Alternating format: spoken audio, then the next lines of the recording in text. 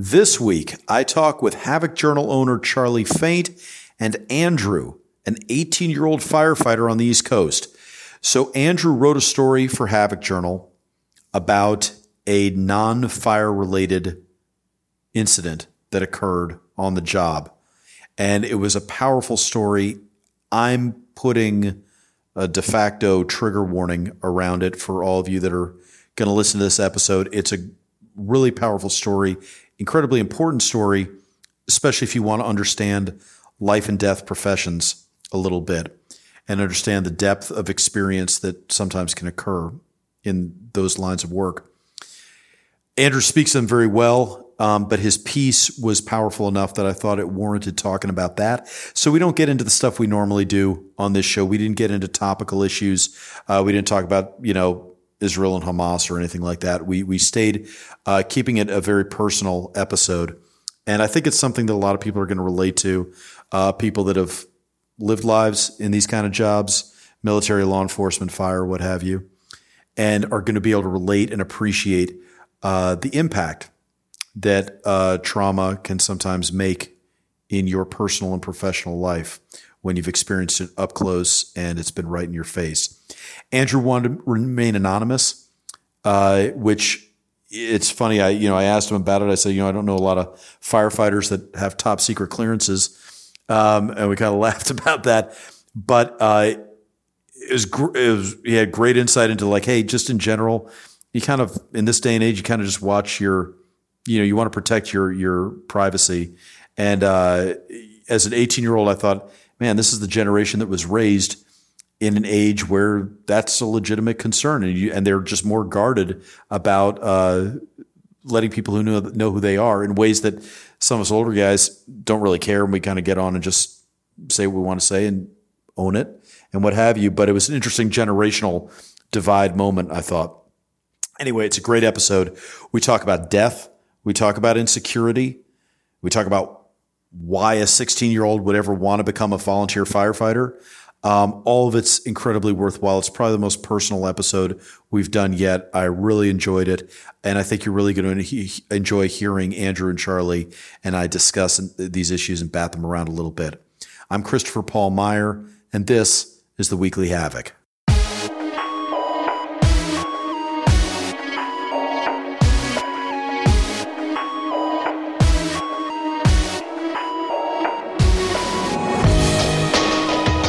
So welcome to this week's episode of the Weekly Havoc. It's a roundtable discussion of the week's events by the staff and writers at Havoc Journal. Andrew is a volunteer firefighter on the East Coast. He is currently in the Fire Academy. He just graduated from high school. He is starting college in the fall. Andrew, welcome to the Weekly Havoc. Thank you.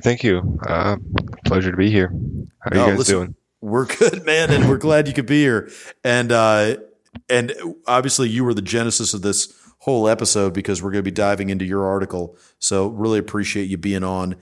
Of course, Charlie's here as well. Charlie Faint, active duty Army intelligence officer, the deputy director of the Modern War Institute at West Point. He has assignments throughout both conventional and special operations, including JSOC, 7 deployments in addition to operational tours in Egypt, the Philippines, and Korea, 3 master's degrees, currently a PhD candidate, executive director of the Second Mission Foundation, and owner of the Havoc Journal. Hi, Charlie. Hi, Chris. Thanks for having me back on the show. Andrew, really excited to have you on. Very interested to get into talking about your article when we get to that point. Thanks for being here. Not a problem. Thank you for having me. And once again, a very extensive resume. We all aspire to be Charlie. We all want our resumes to be Charlie's at some point.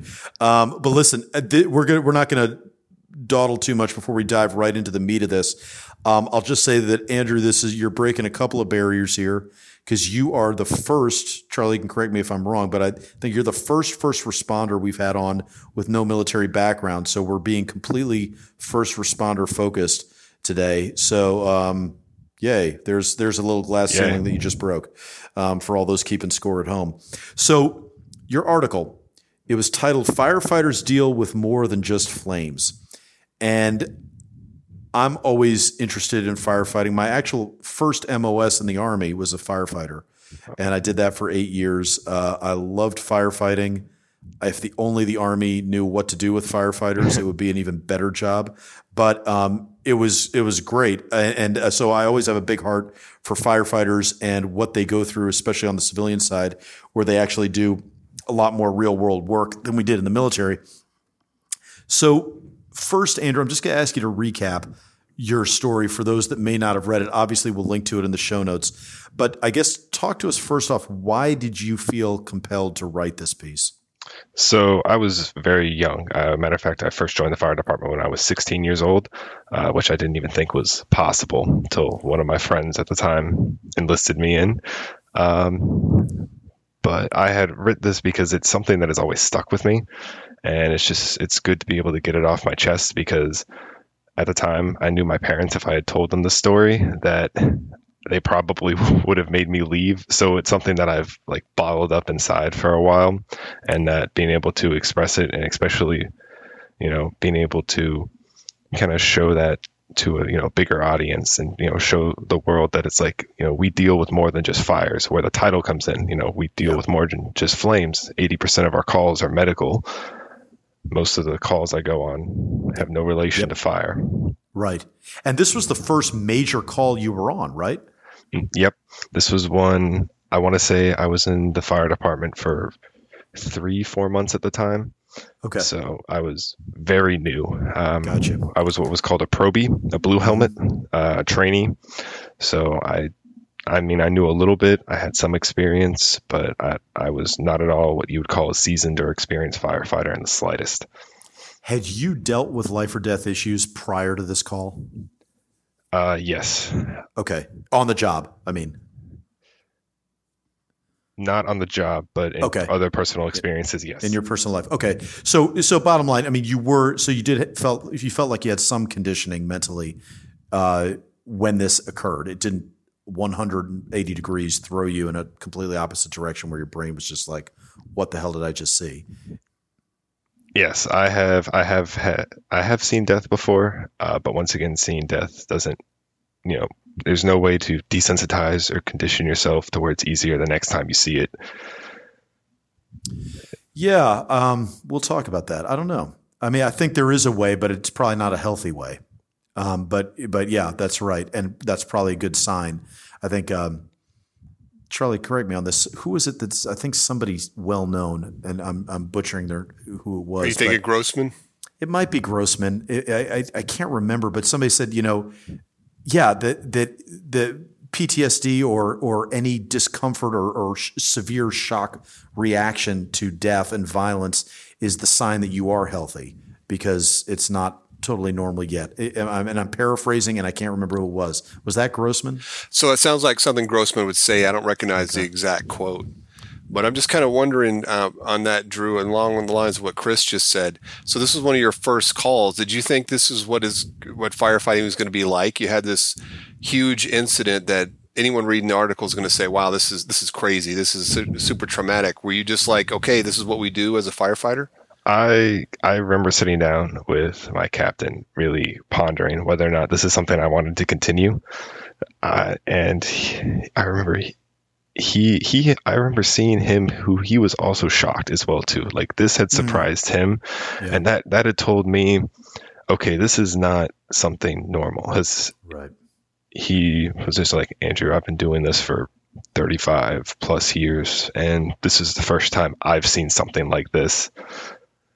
And so probably in fairness to everybody listening, let's recap just what happened, so those that haven't read the article yet are up to speed. Just walk us through the bullet points of what exactly happened. So at the time, I couldn't drive, so my father would drop me off at 7 p.m. So I'd work from 7 p. to 7 a.m. at the fire department, a 12-hour shift every week, from anywhere from Friday to Saturday night, sometimes both nights, sometimes just one. But I showed up, and it was just right at shift change. So some people had already left, some people were rolling in. So our numbers were distorted. Like, we didn't have everyone there at the station that we needed. And right at about 7 o'clock, right when shift change happened, we got the call. I had my gear in my hand, and I was walking towards the back. And I remember Captain P, just what I'm going to call him, just ran out, which is like, Andrew, get in the medic truck, as I had everything in my hand. So I was able to quickly throw everything in the back, and we were off. Whenever we got there. I was pulling up the notes. We typically have a medic unit that's attached to our fire department, but they were on another call. So yeah, I was going to ask, what was your medical certification at the time? So you had any EMT training at that point? No. At this time, I mean, I had first aid, CPR, basic firefighter. I did not have my EMT. I was going to get my EMT this summer, but because of the fire academy, I don't have time. But it is definitely something that I look forward to getting in the future. So our medic unit was being backfilled by another fire department in our vicinity, and basically just farther away, so it was going to take them more time. So we were the first ones to arrive on scene, and we could hear the police off in the distance, and it came in as an accidental shooting. So we weren't getting body armor on or anything, and typically dispatch would inform us if we needed to, get ready for anything like that. But so you did have body armor on your rig. That is something you carry. Yep, we do. But It came in as an accidental shooting. So we weren't, in our mind, we weren't prepared for, being shot at. We were prepared to treat a bullet wound. And so we open up the door, and it's one of those doors that like immediately opens up into like the living room. And whenever you first walk in, you just see a woman, and she had blood on her hands, on her face, where it looked like she was like wiping away tears. And it was an infant child with just no head, like it was gone. And I just kind of stood there shocked, and I could see the shotgun like laying off the side, not that far away. And I mean, I probably just paused for, I don't know how long. All I remember is my captain yelling at me saying, "Grab the child." And I didn't even see the child at first till he pointed it out. And eventually we're going over there and And this was a second child, just to be clear for everybody. So not the baby on the ground that was deceased, but now there was another child in the room. Mm-hmm. Yep, there was a 12-year-old kid standing off in the hallway, and then there was the deceased infant child on the ground and the sobbing mother. I mean, there were words coming out of her mouth, but it was just hysterical. Yep. Like there was no babbling. There was nothing that was coherent. And so Captain P just stayed in there, and I took her outside. And I mean, there was no emotion on this girl's face, and I assumed just shock. I mean, I was trying to compose myself, because I was like, I need not to freak out because I don't want to freak her out. But eventually the cops roll up, and I'm just trying to talk with her.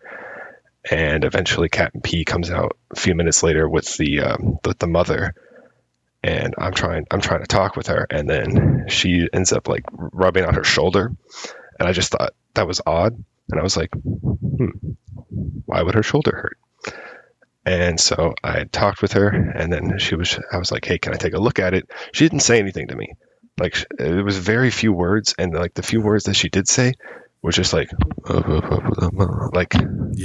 muttered. And so when I asked if I could take a look, she just nodded. And so I looked, and like right on her, anyone who's ever fired a shotgun before would know, whenever you fire one, it leaves a nice little red mark on your shoulder. And there was just a faint little red mark on right there.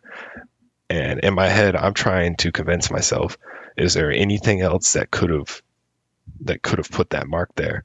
And then she made the comment, "My shoulder hurts." And I'm having like this internal conflict with myself that like, there's no way that this happened. But it's what made sense. I'm like, there's no one else inside the room. The mother has a very appropriate reaction for what's happening. Right. And so gets me. It's a hard one, man. No, this is a hard one. I mean, and if we were a different show, we'd probably put a trigger warning up ahead of time, because this is heavy shit. I mean, there's no two ways about it. No, take your time, man. I mean, this is I'll filibuster for you a little bit, just to cover for a minute. But I mean, this is one of the reasons why not only is this worth talking about, but the gravitas is something that I think I think it's, when you're in a life and death profession, whether it's the military, law enforcement, fire, I think a lot of times this is the civ military divide, and it's called civ military, but it's really not just military. It's for anybody in the profession of arms, anybody in a life or death business. These are the kinds of events that you run into that a lot of times people don't understand, because they're seeing you at the supermarket, they're seeing you when you get home, or they're seeing you in some other context, and they don't realize that you look just the same, you're wearing the same clothes they're used to seeing, but other shit is going on for you. Other experiences are happening, and your head is not where the normal civilian has their head. And that's, I think, a big point that hopefully we can bring home. Go ahead, though. Take it away from here. Because I remember when the cops rolled up, they ended up going up and meeting Captain P at like the front door, and they slapped her in handcuffs. And police will, detain people because they don't know what's going on. Sure. And then I remember another cop had come up to me and was just like, as soon as I told him, I was just like, hey, she's complaining of some shoulder pain. And then he had asked me, hey, like, is there anyone else? I was like, no, there's no one else inside the building. And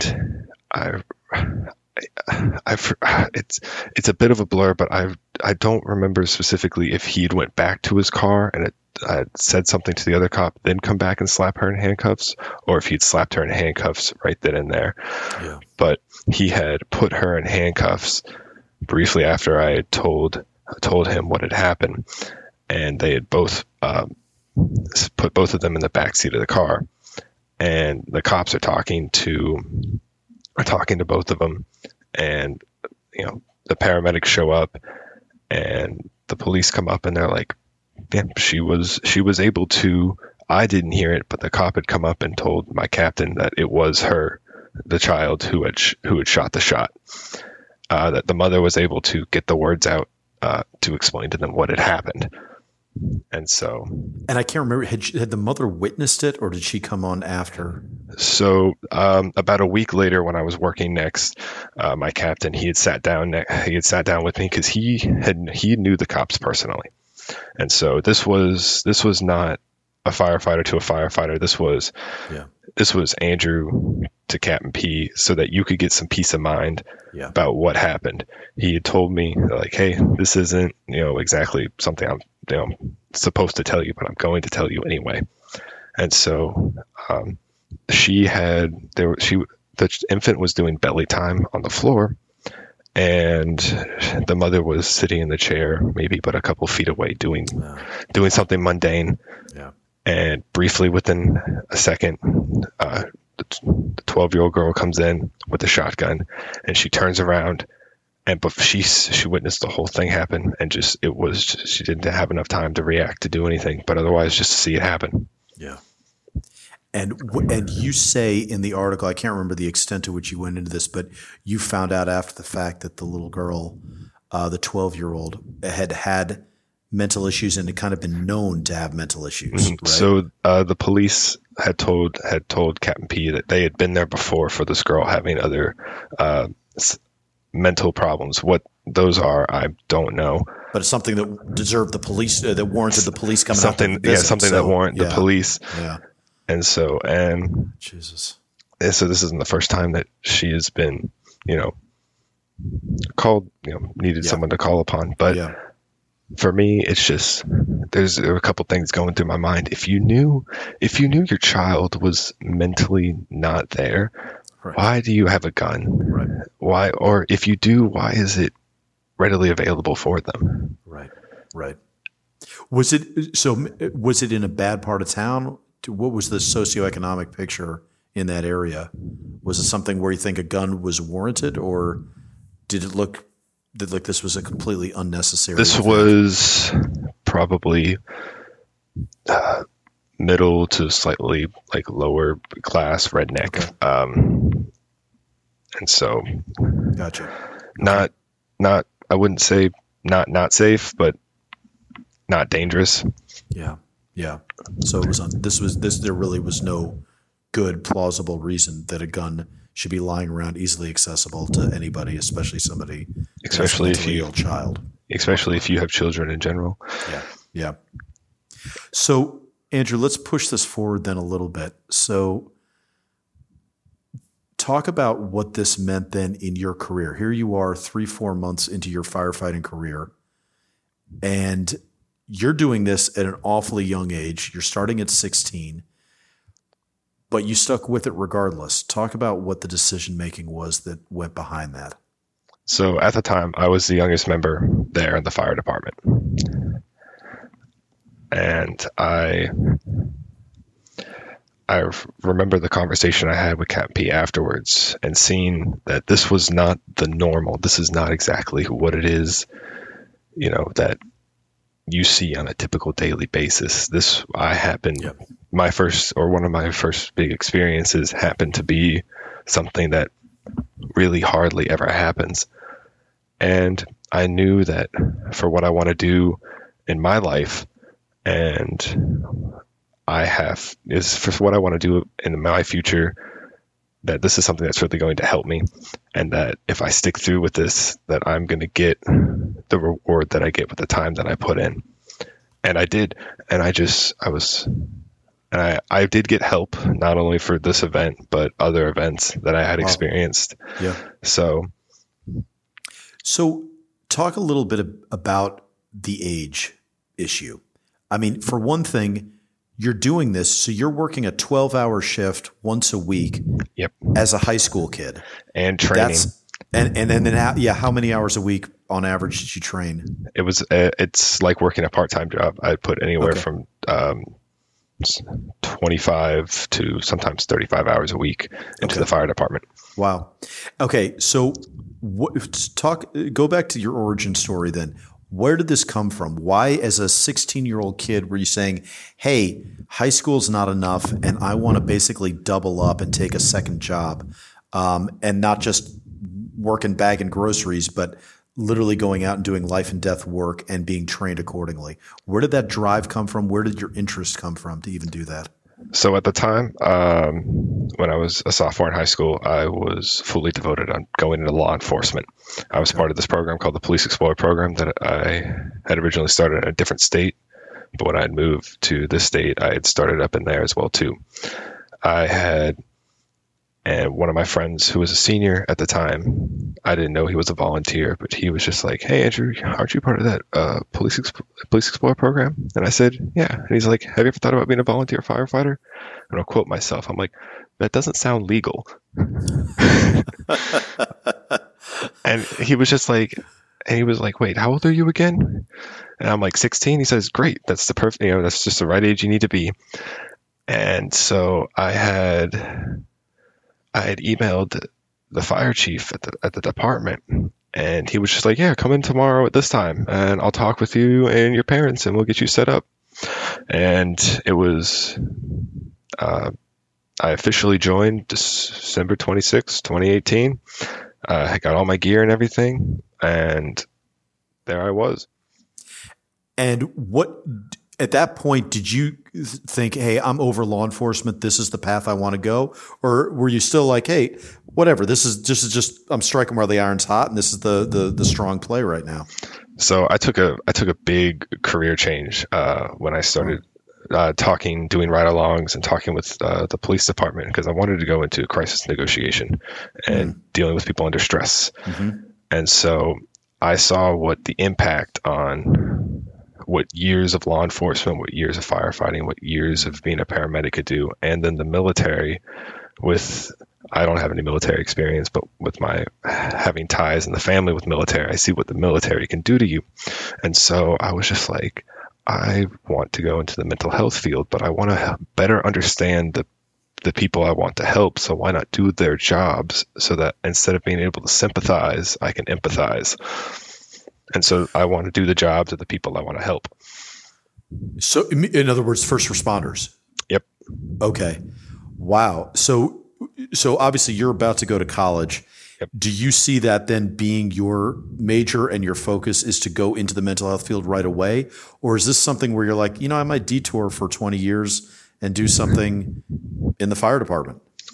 It's been something I've been pondering. My major is going to be in social work. Okay. And I can do a lot of things with that degree. And whether it be going straight into social work, I can go into law enforcement, fire department. There's many different things that I can do with that degree. And ultimately, I will stay a volunteer for as long as possible, regardless of whatever I do career-wise. And so just being able to gain that experience and gain that understanding to better help the people that I want to do. So I'm not sure, and I have 5 years to figure it out. So I just want to underscore this because it impresses the hell out of me. The fact that you chose, for reasons of empathy, that you want to be able to experience what your potential patients in the future would be experiencing. And then just for civic mindedness to go into the fire department at that age and to be going on calls and doing what you were doing when so few others are.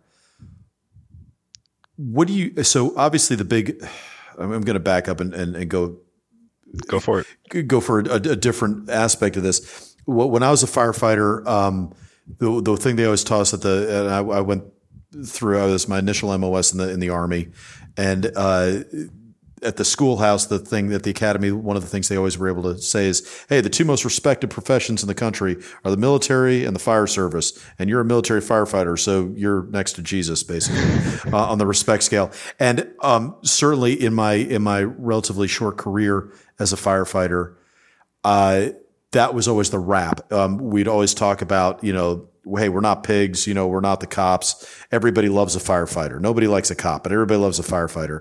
And we'd go in parades and we'd spray the kids with our turret guns and where we had the water cannons on our turrets and everything. And everybody had a good time. Everybody loved us. And I think that is there was some hard stuff too. I'm not trying to say it was all, this side of a calendar shoot, but yeah, at the same time, there was, challenging stuff for sure. I guess what's interesting to me though is you were diving into the deep end of the pool. You were seeing the working end of that job right off the bat, and it spurred you to do more. And especially for a 16-year-old, when you have so many other options, whether it's video games, whether it's hanging out with your friends, whether it's chasing girls, booze, drugs, there's a million other things that you could be doing. It strikes me that the percentage of the population that would be driven to do something so physically and emotionally taxing while you're still in school is incredibly small. So first, let me just ask, how many other kids are doing this in your experience? How many other kids that you know of are going down the same path? When I started, I recruited, in my 2.5 years I've taken 8 other people that were in my high school, and they had all stick through. And they were all people that I recommended, and they had stuck through. Other than that, I would say 9 people in total. My friend who had recruited me, and then the 8 other people I brought in. So let me hear your pitch. What's your pitch then? Obviously, you're saying something that works, or you're just finding the right people. But what is it? What is it that you sell people on? What is it that these kids are jumping on board for? So for me, I found people that were forward thinking. You build a good work ethic now and you work hard now, so it pays off later in the future. And also that if you find people that are also interested in the fire department as well too, that they will build your career. I went to school and got certificates for the fire department at my local community college that I didn't pay a dime for. I'm going to the fire academy and I'm not paying a dime for it. Yeah. I give my time and learn all these useful skills that have helped me in the real world and things that are actually beneficial. And I sell this, it's something better to do, something more that you can do. And it's different. It's not what everyone else is doing, because, the clubs you do at school aren't exactly going to, benefit you later. Studying, 24/7, getting that 4.0 GPA, all A's, everyone's doing that. But if you have an AB student, 3.5 GPA, but you're also a volunteer firefighter, yeah, stands out. Absolutely. But it seems like the prerequisite then for these kids and for you and your friends has been career focus, that you are thinking, hey, in the long term, and I don't want to say it's resume building because that kind of cheapens it, but there is an aspect of like, hey, look at the certifications you can get, look at the experience you can get, look at the job you're able to say you're doing, and look at that, how that plays out in your career path down the road. Yep. And look at the people you get to meet, look at the connections, look at the job opportunities. Like the potential, it builds a future, and you get to like learn useful skills. You get to work with good people, and it's a good community. It's a second family as well too. So let me ask you about the flip side. What about for lazy kids? Is there a pitch in your experience that could work for kids that are, and when I say lazy, I mean aimless, shiftless, having no focus, to me, it would strike me that this would be something that would be so valuable for kids to start thinking outside themselves, not just kids, for anybody. It's not a generational thing, but for kids that may not have a focus, that, man, this would be something where it suddenly gives them a social consciousness in a way that's real and concrete. It gives them awareness of empathy and sympathy for people that are not them. So it kind of eliminates a lot of narcissism and solipsism and self-interest. And then of course has all the other second and third order effects of career benefits. But for somebody aimless and shiftless, I would think there has to be a way of kind of force feeding that into somebody's life. No? Being able to physically do it, because there's a 77% fail rate for the training that they do. Really? My class started off with, there's this one class specifically where it's called Rescue and SCBA, self-contained breathing apparatus. That is the highest fail rate in the class. I don't specifically remember. All I know is my class had 18 people and 4 passed. Wow. And so my specialty when I was in the fire service was confined space rescue, and we focused on that a lot when I started commanding that unit, because I thought that was a niche area we could make our mark. So when you're talking about your rescue SCBA, and sorry for everyone listening, we're going to nerd out for 1 second on technical rescue, but what exactly is that rescue SCBA? Is it like the emergency operations trainer? Are you going through the tunnels? Is that essentially going through the tunnels, going through the box, the wire box, if you know what that is, going through searching the building, trying to drag out victims, being in confined spaces, and people are claustrophobic, trying to get used to the mask, breathing the compressed air, being blindfolded, being put under heavy pressure. And then heights is another big thing as well too. And some people just can't physically take it on. Some people just mentally can't do it. Some people are just claustrophobic. Some people just can't physically do it. And it's not to, shame anyone. It's just, if, we're trying to protect you, because if we throw you in a burning building and you physically are incapable of saving somebody else and or yourself, you're going to end up dying. So the first image that was going through my mind was Chris Otero, who was on the other week and talking about his application is in for his volunteer firefighter, the local Jolly Volleys that are near him, and he's looking to sign up, and he, I think, gave a shout out to that at the end of the episode we did with him. And I'm thinking of him right now going, all right, Chris, here you go. Are you going to be one of the 77%, or are you going to be one of the ones that make it through? For you guys, did you go through the we called it emergency operations trainer? Did you go through that the second they issued your gear? Because I know in our academy we did. The second we got the gear, the next thing we did, they were like, here's all the bells and whistles on it. Here's where you turn on your air and everything. Put it on. You're going right in the EOT right now, and we're going to smoke you in there. Was that how it was for you guys? That's not how. So we got our gear, and we had a packet of all these lists of training that we had to go, that our captains or lieutenants could sign off of, and then that they would have classes scheduled for us to do them. Now, depending on the night that you were on, depending on the captain or lieutenant that you got on, they may depends on whether or not they would smoke you or not. And the volunteers less than the paid staff. Sure. But when it came to the classes, regardless of who was there, paid or volunteered, you would get smoked. You'd be both held to the same standard. Anyone taking any of these classes, paid or volunteered, you were all held to the exact same standard. That's as it should be. I mean, the fire's not going to know any different. So yeah, that's exactly how it should be. Charlie, I wanted to throw it to you for 1 second. To me, I mean, I'm sure you got your own questions for Andrew, just like I do. But for me, the one thing I wanted to throw to you was the insight derived from doing life and death work. And I think at any age, there's a certain wisdom and a certain depth of knowledge. You might know the same things you knew before, but there's a deepening and a resonance with them that you didn't have before you were engaged in life and death work.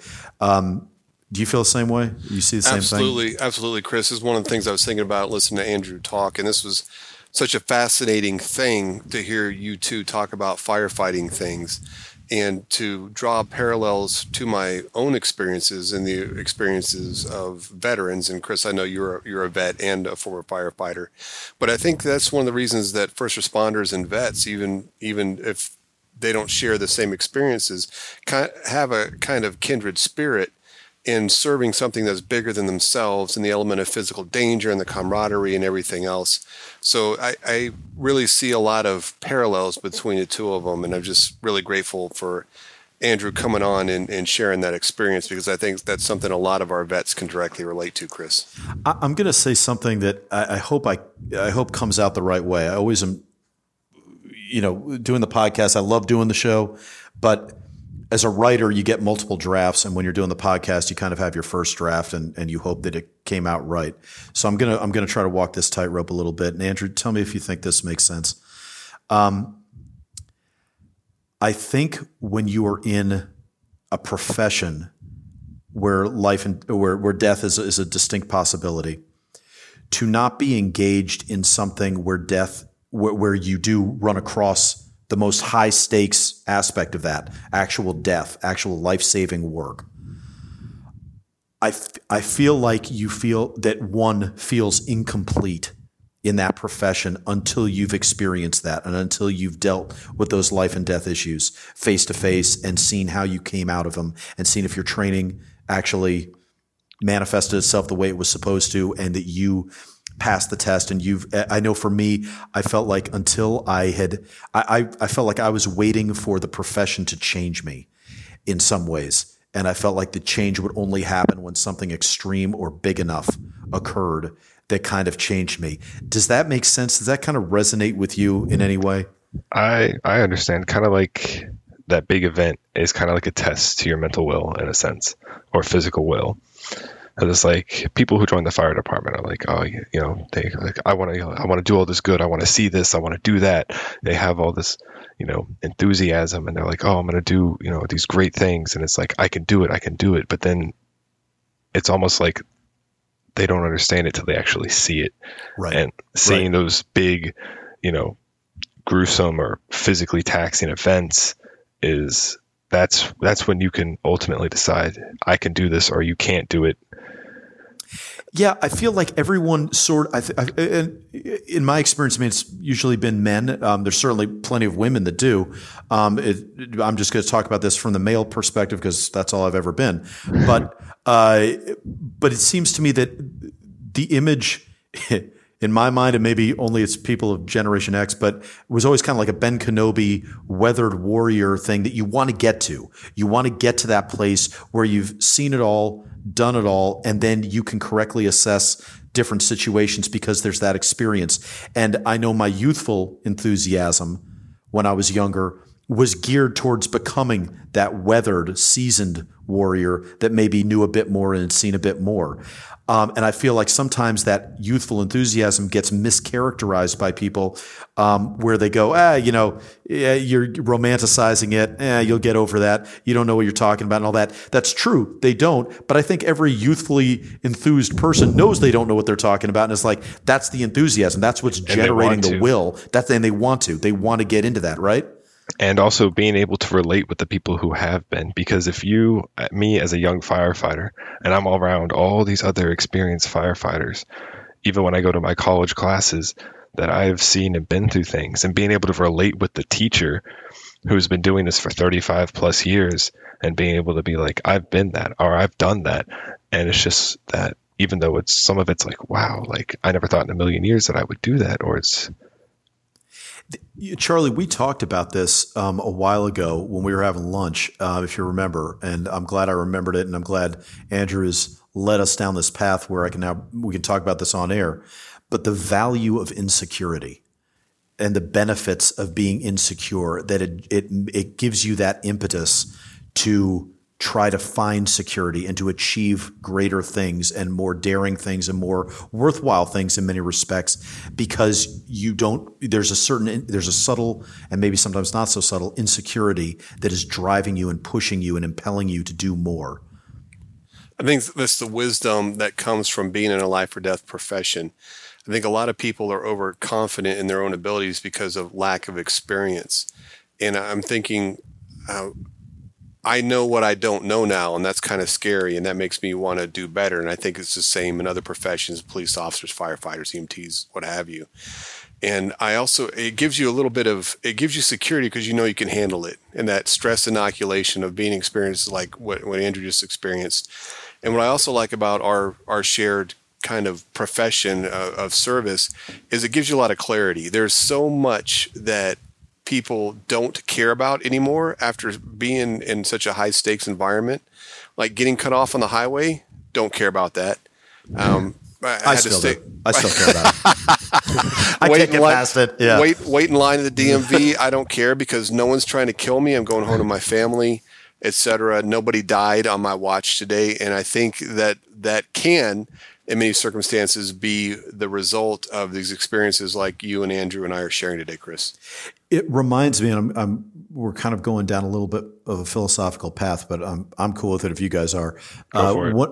One of the I was listening to what was it? It was like a lecture on the Bible, and they were talking about I think it was the Beatitudes, and they were talking about blessed be the meek, and about what meekness was. And I think I'm right. I'll put this in the show notes and cover myself in an alibi if this is not correct. But from what I remember, it was something to the effect that meekness was, if you go back to the original Greek that that led to the King James Version using the word meek in the Beatitudes, how they identified it was the example that the Greeks used when they were talking about this is that meekness was being an experienced savage warrior and choosing to keep your sword sheathed in a certain situation. Andrew, take us back with life and death work. All right. So right now, how different do you feel from when you started as a firefighter? I have a different perspective on life and death. I feel like I should live every day as if it's my last. There's a quote that I discovered when I was in the fire department, and I don't remember who, how, or when, where I discovered it. All I know is it's you live like you die today and dream like you live forever, because you don't know because you know you're going to walk out that door, but you don't know if you're going to walk back in. And so it's just to live life and try your best on the hardest every single day, and because you never know when it will be taken away. And it's an interesting feeling, especially at a young age, that it's like with what I'm deciding to do, that I know that I could die, and it's an interesting feeling. It's like I'm not scared of it, but I am. But I know it's a possibility, and I'm not one of those people that are like, oh, I'm immortal, I'm young, death isn't, it's impossible that it can't happen to me. But I take precautions and just. Can I try to put it in context for you? Because I've thought about the same thing, and maybe if this resonates with you, I hope it does, and if not, then not. But what I've seen is that death has a real value as an idea. Doesn't necessarily have value in occurring. Sometimes it does, but often, you kill Osama bin Laden. Hey, great, that's value added. But generally speaking, death has a lot of downsides when it actually occurs. But the concept of death is a motivator. If we all were to find out, I feel like we're doing the late night dorm room talk, and we should have a lava lamp going in the back, and we're all just kind of sitting here looking at the stars, musing about things. But one of the things I have thought about when I'm in that headspace is Highlander, and if you do live forever, And I was like, man, if you lived forever, you would get nothing done. There would be no. Why not sleep in? So what? What do I have to do today? Same thing I'm going to do tomorrow. What's your motivation? Like seriously, without death, like how do you get out of bed every day? So I'm fine. I'm homeless. I lost my job. Whatever. I'll outlive these people, or I'll find a way, or I'll break in and steal because throw me in jail. Whatever. I'll be here long after the jail's disintegrated. So that's kind of a trippy thing, but I think the concept of death is very valuable. And then our work to not die is equally as valuable. Our respect, our classical interpretation of fear of death is incredibly important because now that's something to work against. But it's that valuable concept that can inspire us and drive us. Also being able to help other people with, not dying as well too, because there's other people that will be in fear of death, because if you are in a burning building and this isn't your norm, this isn't what you see on a daily basis, they're not going to know what to do and they're going to be feared and panic. And so that's when we would come in, Absolutely. 100%. So the last thing I want to dwell on, because as happens when you get into lava lamp world, where we're now pushing up against our time, but I wanted to throw this out there just because I know how it's worked for me, and I wonder if it's been the same for you. Since doing this kind of work, how have you seen that impact your personality, your interpersonal relationships, your beliefs, your politics? Has that impacted it, or are you like, it hasn't, or it's confirmed or refuted things that you thought in the past? How has that made an imprint? It's definitely helped me it's mostly helped me with relationships, because it's really forced me to be around like-minded and good people who are forward thinking. And it really disassociated me from high school. I'm so glad I'm graduated, because I hated the people that I was around every single day. Well, that's high school. Yeah, that is high school. That's kind of the point, right? Yeah. And so, and it helped me, as I had an outlet to go to find better relationships and people that did what I did. It has hurt in some ways when you deal with the people that you love that are like, I don't want you doing this because you could die. And it's like, but this is also something that I enjoy as well. Politics wise, my opinions have stayed the same mostly. I'm sure some things have changed. And have they deepened?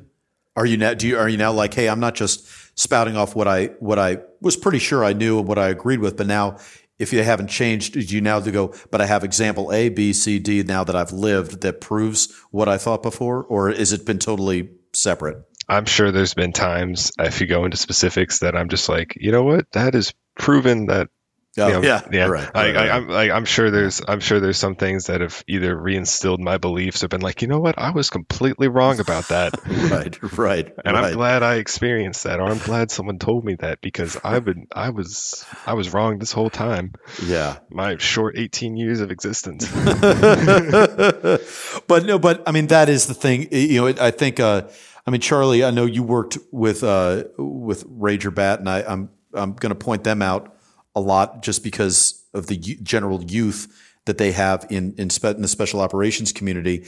I think there's 24-year-olds and 22-year-olds, and there's 22-year-olds in Ranger Bat. They're still 22, but you're also seeing a lot and you're doing a lot and you've lived a lot, and it's not exactly the same as just being a 22-year-old that's, waking up and going to community college and just trying to get the job at Kinko's or something, right? That's right. And Chris, you and I have talked about this before. As you know, the Ranger Regiment is my favorite unit that I was never in.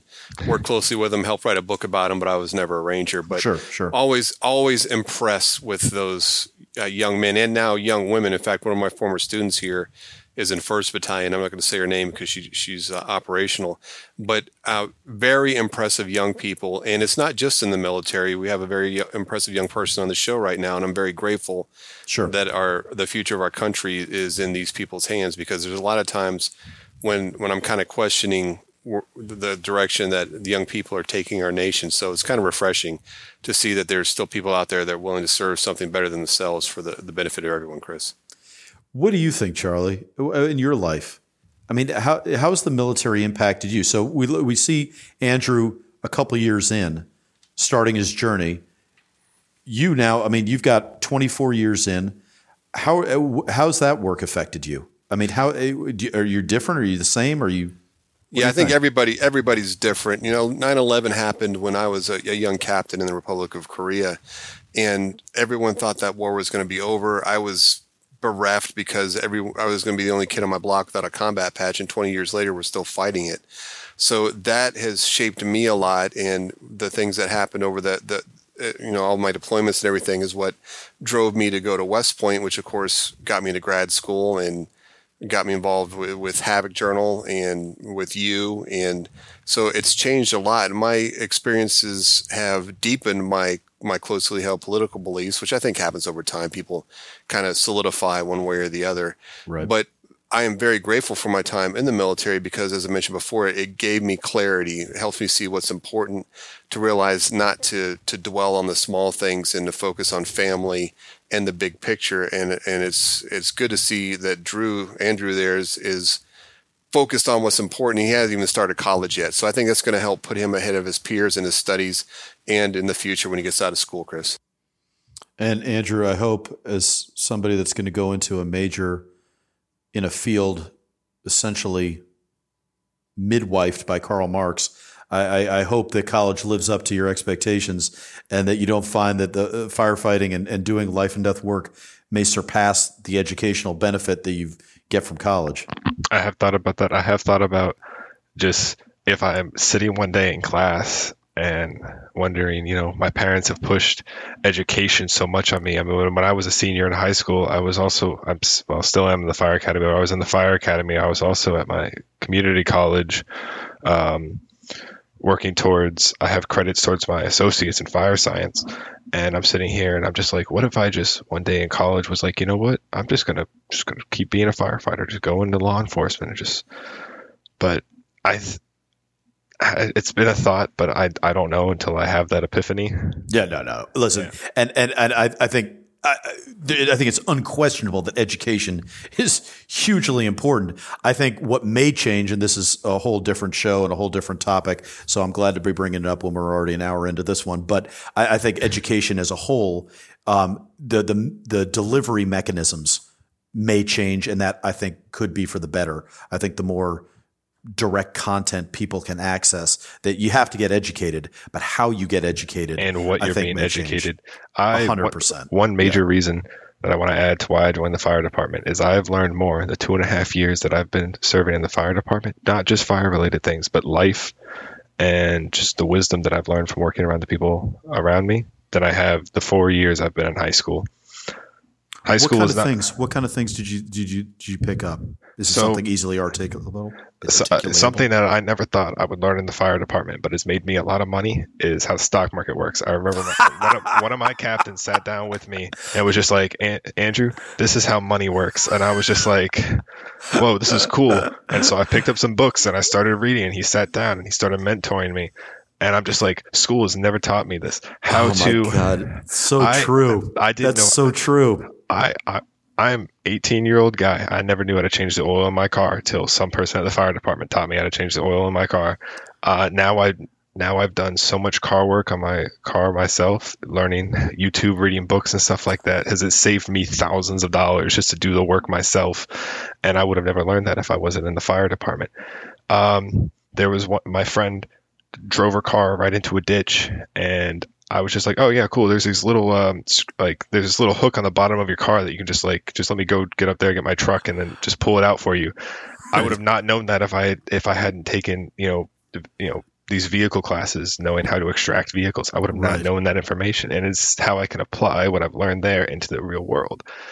And those are just a few examples. No. Listen, and what I love is that you're pulling us right out of lava lamp world. Like, it's not all just deep philosophy and the meaning of life stuff, but that's right. Incredibly practical questions that you start to get clarity on, and you benefit from the wisdom of people that have been down that road and go, hey man, you're 18. You need to understand the stock market a little bit. I mean, that's freaking so. I was just talking today with a guy, a wrestling coach, who's been an awesome wrestler his whole life. And he's like, I really needed to know real estate and real estate development. That would have been awesome.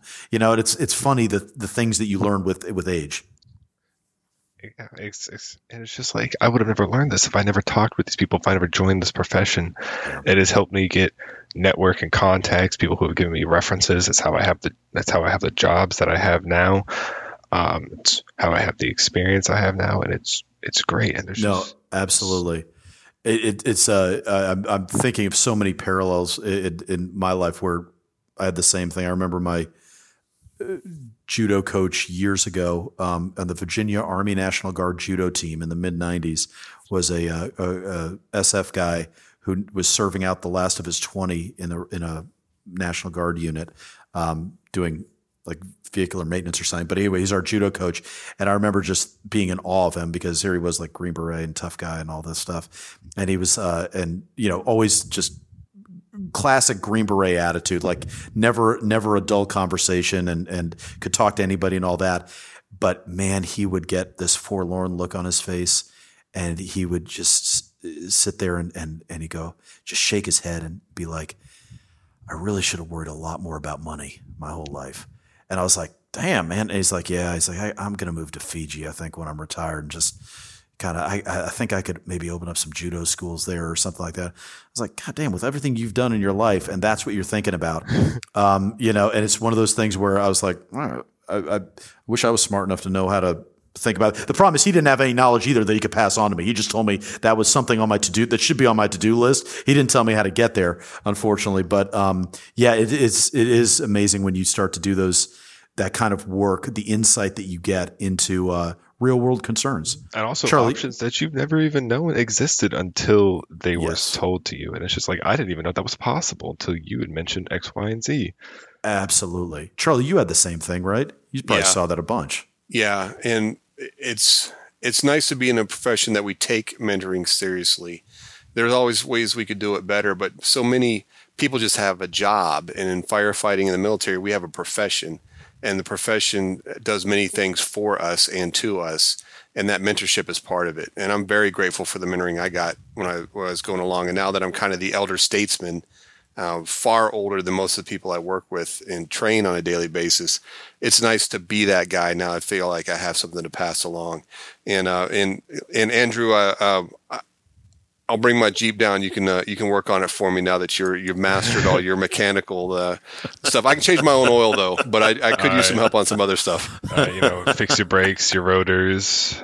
I replaced my headlights and the whole electrical system. I remember I called the dealership and they said, yeah, that'll be $600 and something. And I said, no. You know how much it cost me to fix the entire wiring of my headlight system? Wait, like $10 for a harness, right? $15, yeah. It cost me like $15 just to buy the wires. I had my own solder, like stuff like that, electrical tape, and I just rewired the entire. Now, Andrew, how much of this did you inflict on your car that you had to fix? None of it. I had recently. I was in a car accident and I had to buy a new car. I completely totaled my vehicle. I was driving home from work and my right tire blew and I lost control of my car. I hit a telephone pole at about 50 miles per hour and. Holy shit, man. Bruised my ribs, I had a major liver laceration and bruised my spleen. So just nothing major, just pain. And when was this? How long ago was this? 3 months. And how are you doing? Good as new.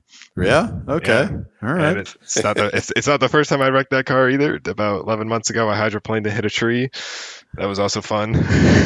But that car is no longer here. So, but I was able to buy another car and I had to put a little bit of work into it. A lot of that work I did myself because I was like, I don't want to spend, a couple $1,000s to fix up a car when I could just have a project and save money. So absolutely. That's how I knew I wasn't going to be a career firefighter, Charlie. I was still a city kid. I had no interest in working on cars and fixing up things. I was like, I'm good. That's fine. Let me find something else. Yeah. Well, I think it worked out for you, okay, Chris? Yeah, it worked out all right. But I'm going to be with you. I'm going to be taking my car down to Andrew now too. That's right. All right, guys. Charlie, tell me about where are we with Aaron Kirk's The Hill? By the way, I did pre-order it on Amazon, so everyone else should as well. But how's that looking? I'm going to show you how it's looking right now. I know our audience at home can't see us, but you and Andrew can. So I'm holding up I know nice. It's beautiful, right? This is the hardcover version of The Hill, available for pre-order. Aaron Kirk did such a good job on this book, and I don't think I mentioned this before, but not only is the author, he's also helping us with the actual physical aspects of publishing this book, because this is the first one we ever did.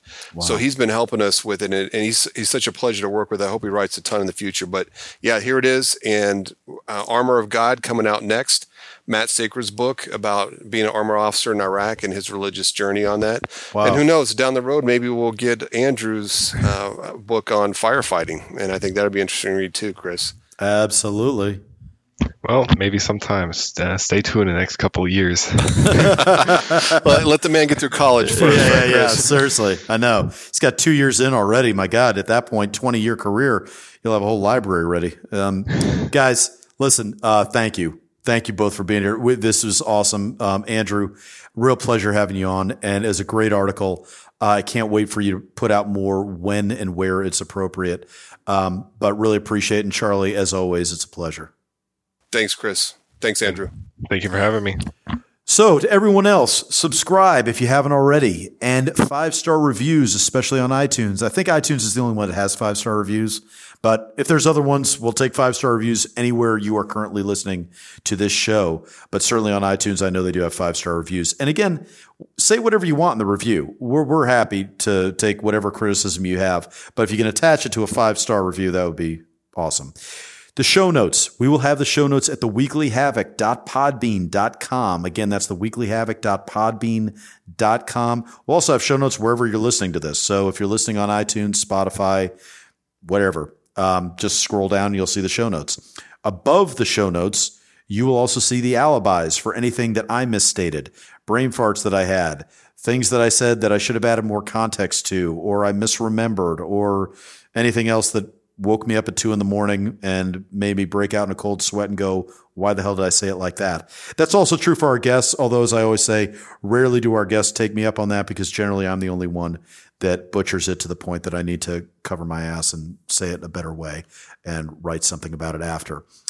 As always, thank you to our producer, Mike Neal. I'm Christopher Paul Meyer. My thanks again to Charlie Faint and Andrew, and we'll see you next time for the Weekly Havoc.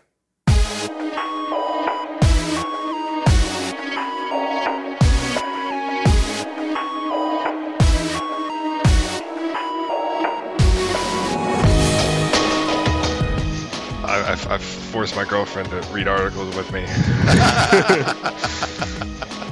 I was just like, hey, check this out. This is pretty cool. And then I didn't tell her I wrote one. I was like, hey, check this one out. And she's like, oh, man, this one sucks. It's terrible. She was like, this was really, really depressing and sad.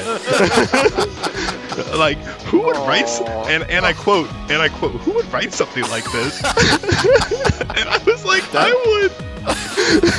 Charlie, that might be a good tagline. Who would write something? Who would write something like this? More importantly, who would read something like this? That's true.